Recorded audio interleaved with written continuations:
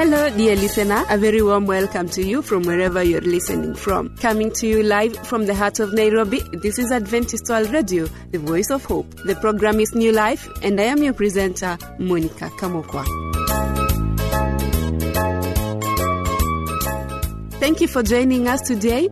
Emmanuel Sunday will start us off in the health segment with the topic venereal diseases. Then in the Bible segment, Ian Muse will be joining us to talk about temptation.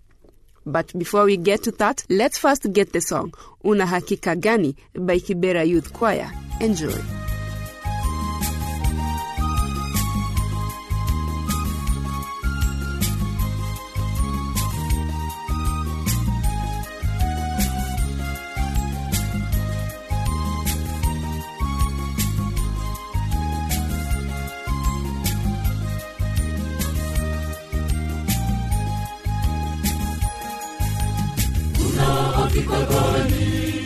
Kusimama mbele zake Mungu wetu, unapotenda dhambi bila ya kujali maisha yako.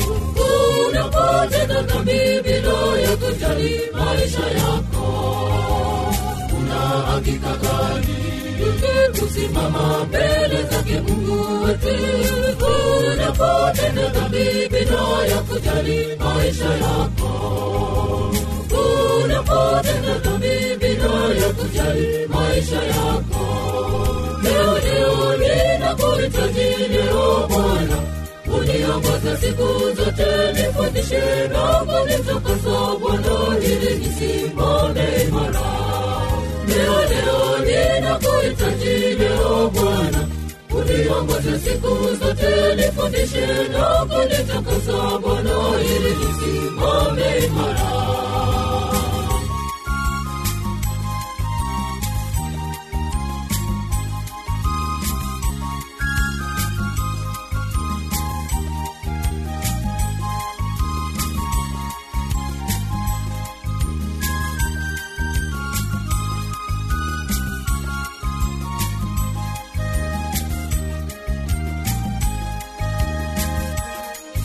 Umeshajia na ndugu, leo kukutana na hukumu yake Mungu.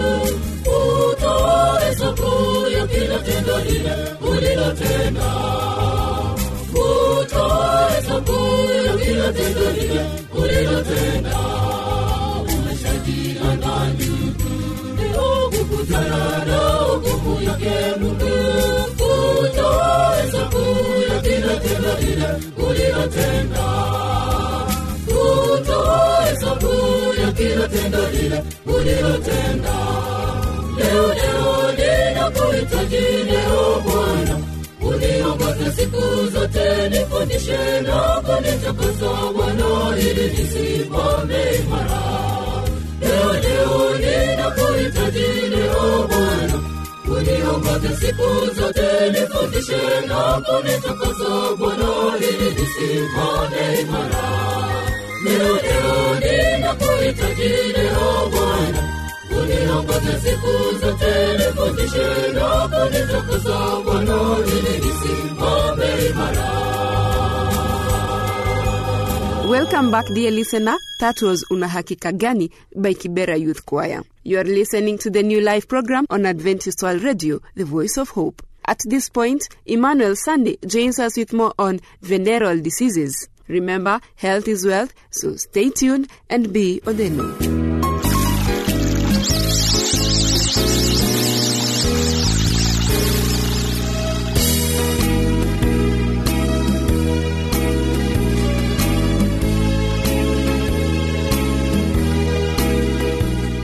Once again is a warm welcome to our health programs. In our program today, we are going to talk about venereal diseases. Think quickly. What's the most common infectious disease? What disease attacks more individuals each year than all other infectious diseases combined? Is it whooping cough or TB? No. The answer will surprise you. It's VD. That's right. More people get venereal diseases than all other infectious diseases combined. For many years, VD was restricted to people given labels like bad girl, promiscuous, or other names. Most victims were thought to be poor and uneducated. But that image has changed. VD has moved into the suburbs and attracted the middle and upper classes. Even those believing themselves to be discreet can get VD. Syphilis and gonorrhea are spreading especially rapidly among the younger set. Syphilis is caused by tiny coil-shaped germs called spirochetes. These germs live in the mucous membranes lining the mouth, rectum, and genital tract.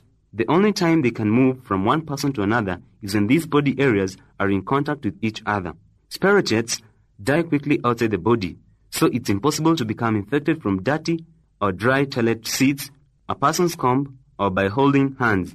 Sexual intercourse is the most common way to get the germs, although it's possible to get it by kissing a person having syphilitic infection in the mouth.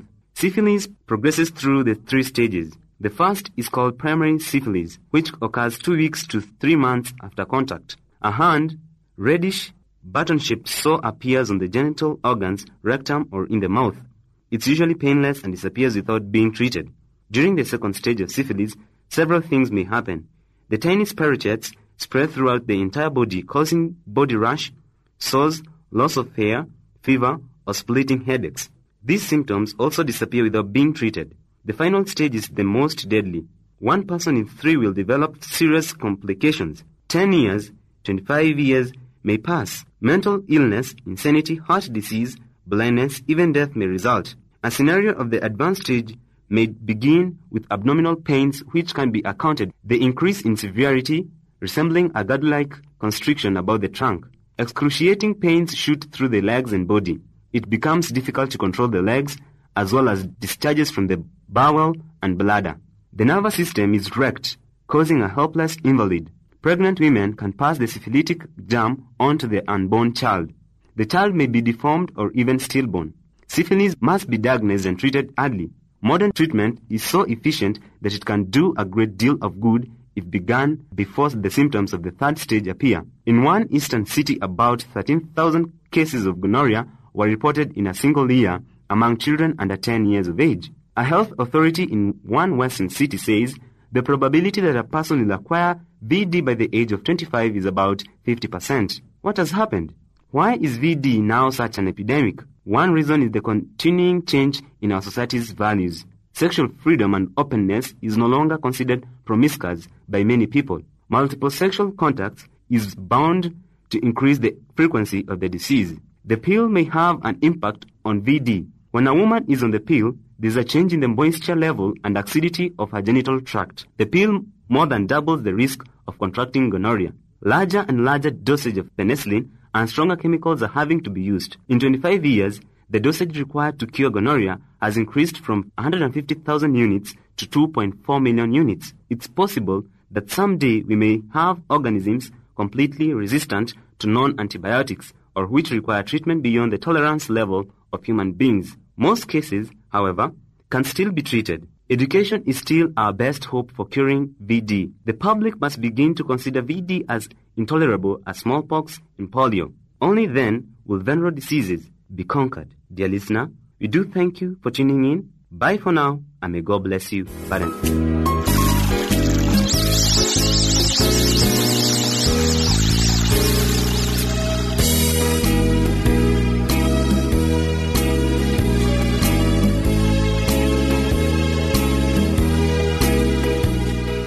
For those of you who are just joining us, this is the New Life program with me, Monica Kamokwa, your host, coming to you live from the Adventist World Radio, the Voice of Hope. Always a pleasure to have you with us. You haven't missed a lot. If you wish to drop comments, suggestions, or questions, do so through the producer, Adventist World Radio, PO Box 42276, code 00100, Nairobi, Kenya. Or email us at awrnairobi@eku.adventist.org. Now that is off the way, here is a song, Have Mercy by Kibera Youth Choir. You're listening to the New Life program, coming to you live from the heart of Nairobi. This is Adventist World Radio, the Voice of Hope.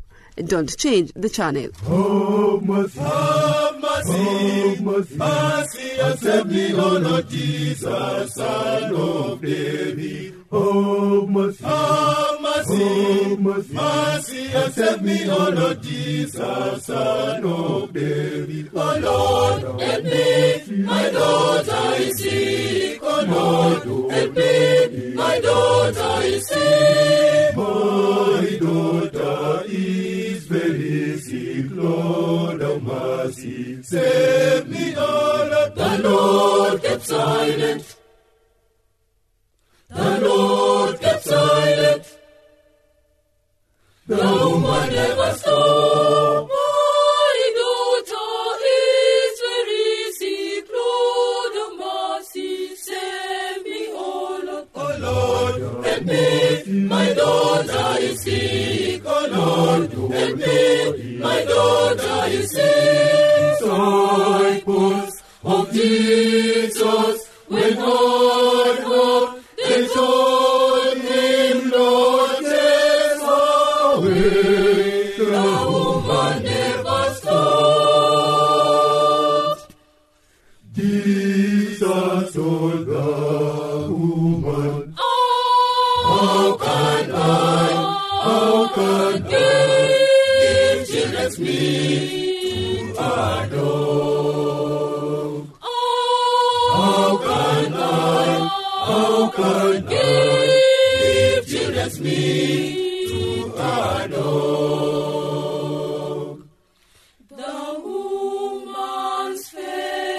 The woman's faith was great.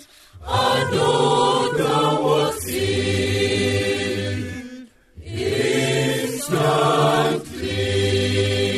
instantly. My dear listener, thanks for choosing our station. We are because you are. And now, please join me as I welcome Ian Muse for the Bible segment. His message today is temptation. Be blessed.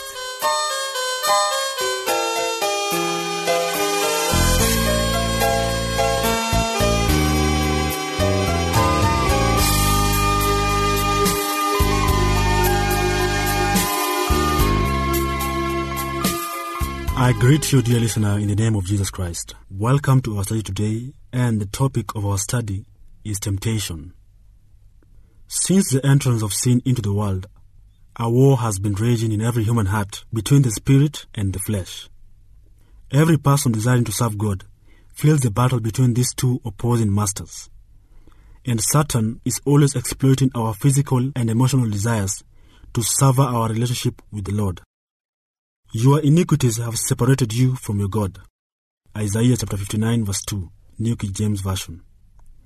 The Bible begins with the serpent tempting Adam and Eve and follows with the world's deterioration. The New Testament begins with Satan attempting Jesus and follows with the world's salvation. When humanity fell after the first subtle temptation in the garden, it lost the pure loving motives with which it had been originally created. Selfishness took its place, and the result has been devastating.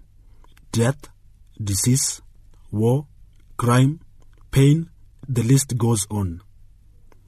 God has called us to holiness. But as he which hath called you is holy, so be ye holy in all manner of conversation. Because it is written, Be ye holy, for I am holy. 1 Peter chapter 1 verse 15 to 16. But without supernatural aid, men and women are powerless to resist the evil desires and motives of the carnal heart. Yet, God will never ask us to do anything that we are incapable of doing without His help. He has not abandoned His rebellious creation, and He made complete and final provision for its restoration. The purpose of His plan of salvation is to restore within you and me the image of Christ, so that we might be called the sons of God. According to His divine power, hath given unto us all things that pertain unto life and godliness, through the knowledge of Him that hath called us to glory and virtue, whereby are given unto us exceeding great and precious promises, that by this ye might be partakers of the divine nature, having escaped the corruption that is in the world through lust. 2 Peter chapter 1 verse 3 to 4. Many believe it is a sin to be tempted. This is not true. The Bible declares, For we have not an high priest which can be touched with the feeling of our infirmities, but was in all points tempted like as we are, yet without sin. Hebrews chapter 4 verse 15. Jesus was tempted in the wilderness, so it can't possibly be a sin to be tempted. Rather, it is a sin to give in to temptation. Shakespeare wrote, "'Tis one thing to be tempted, another thing to fall." Christians must not allow the carnal nature to dictate what they do. They must allow the Spirit to direct their path and not their flesh. If we truly want to follow Jesus, we can choose to resist those actions and thoughts that we know are contrary to His will. Thankfully, through Jesus, God has provided everything we need to successfully resist evil and be overcomers. So we might naturally ask ourselves, since I am a follower of Christ, what did Jesus do to resist temptation? For one thing, He quoted the Bible. Knowledge of His word makes for the first and best defense against temptation. Thy word have I hid in my heart, that I might not sin against Thee. Psalms chapter 119 verse 11. Second, we need to pray. Even Jesus turned to pray to resist temptation. Watch ye and pray, lest ye enter into temptation. Mark chapter 14 verse 38. I could easily expound on just these two basic points, prayer and the word, to develop an entire book about fighting temptation. But instead, I want to use these fundamental truths as a foundation to highlight 12 practical keys to resist and overcome temptation. I also want to give you some Bible passages that you might recite as Jesus did when you are tempted. I believe this basic biblical ammunition, along with regular sincere devotions, will mark your path with more consistent victory. It's easier to endure the darkness when you believe in the approaching day. I am certain that one reason people are so easily overcome by temptation is that they lose sight of their eternal perspective. If an angel appeared to you right now in all his brilliant glory and said, "Repent, Jesus is coming soon," will it be easier for you to resist temptation, at least for the rest of the day? Sure, because your faith will be strengthened that your reward was real and near. Hebrews chapter 11 verse 24-26 says, "By faith Moses, when he was come to years, refused to be called the son of Pharaoh's daughter, choosing rather to suffer affliction with the people of God than to enjoy the pleasures of sin for a season, esteeming the reproach of Christ greater riches than the treasures in Egypt, for he had respect unto the recompense of the reward." Moses was in line to rule Egypt during the zenith of its power and wealth. That position of influence will be a terrible temptation for anyone. But Moses looked to God's eternal reward and was able to resist the devil's temporary earthly treasure. Don't forget the glory God has in store for you. "Eye hath not seen, nor ear heard, neither have entered into the heart of man the things which God hath prepared for them that love Him." 1 Corinthians chapter 2 verse 9. It is so much easier to resist temptation if you believe you are really saved. If you mistakenly think you can work your way into being saved, you will actually erode your ability to resist. But when you believe you are saved, it's a lot easier to behave like a son of God. "For I reckon that the sufferings of this present time are not worthy to be compared with the glory which shall be revealed in us." Romans chapter 8 verse 18. It's easy to resist a jelly bean when you know you are on your way to a feast. You also must remember how bad sin is, with or without a reward.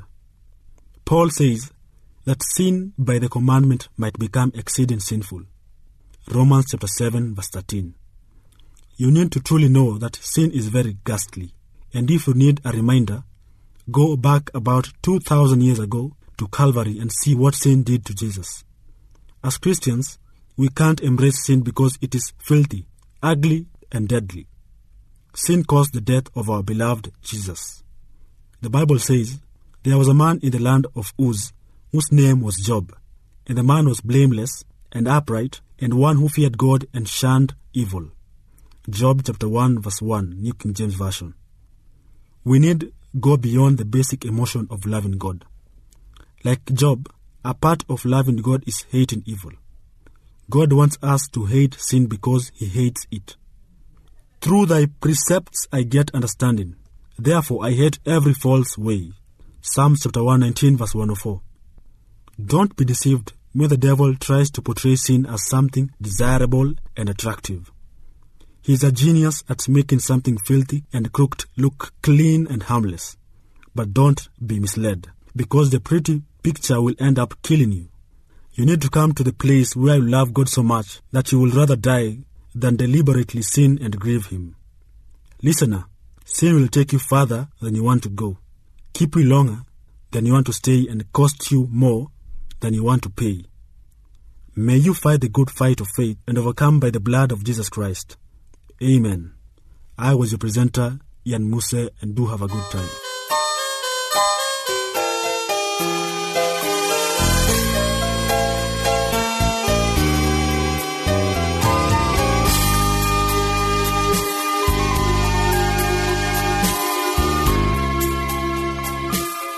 Thank you for staying tuned throughout the show. It is always a pleasure to have you with us. If you have any feedback about the show, you can get in touch through the producer, Adventist World Radio, PO Box 42276, code 00100, Nairobi, Kenya. Or email us at awrnairobi@eku.adventist.org. And that brings us to the end of the show today. I have been your host, Monica Kamokwa. Until we meet again right here, stay blessed.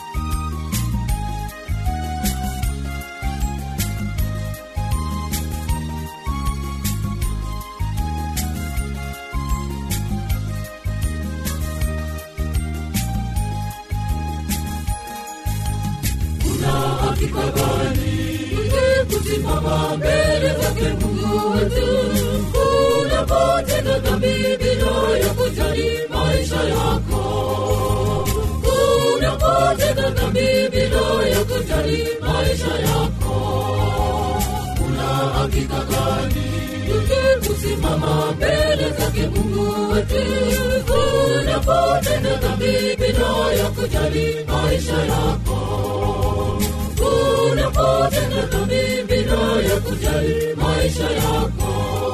Leo ninakuhitaji leo Bwana, uniongoze siku zote, nifundishe na kunitakaza Bwana, ili nisimame imara. Leo ninakuhitaji leo Bwana, uniongoze siku zote, nifundishe na kunitakaza Bwana, ili nisimame imara.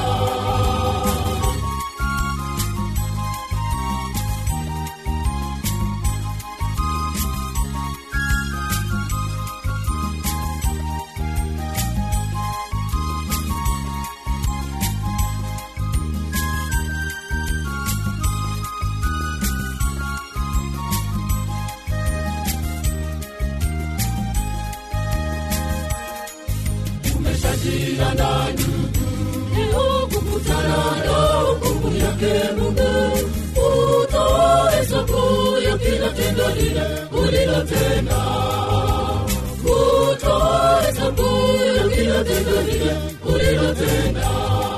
Umeshajiandaa ndugu, leo kukutana na hukumu yake Mungu, utoe hesabu ya kila tendo lile ulilotenda, utoe hesabu ya kila tendo lile ulilotenda. Leo ninakuhitaji leo Bwana, uniongoze siku zote, nifundishe na kunitakaza Bwana, ili nisimame imara. Leo ninakuhitaji leo Bwana, uniongoze siku zote, nifundishe na kunitakaza Bwana, ili nisimame imara. Leo ninakuhitaji leo Bwana, uniongoze siku zote, nifundishe na kunitakaza Bwana, ili nisimame imara. Oh, mercy, accept me, O Lord Jesus, Son of David. Oh, mercy, mercy, accept me, O Lord Jesus, Son of David. Oh Lord, help me, my daughter is sick. Oh Lord, help me, my daughter is sick. My daughter is Save me, O Lord. The Lord kept silent. The Lord kept silent. The woman never stopped. My daughter is very sick. Lord of mercy, save me, O Lord. O Lord, help me. My daughter is sick. O Lord, help me. My daughter is sick. Disciples of Jesus went on home. They told him, Lord, take away. The woman never stopped. Jesus told the woman, how can I give children's meat to a dog? How can give children's meat to a dog?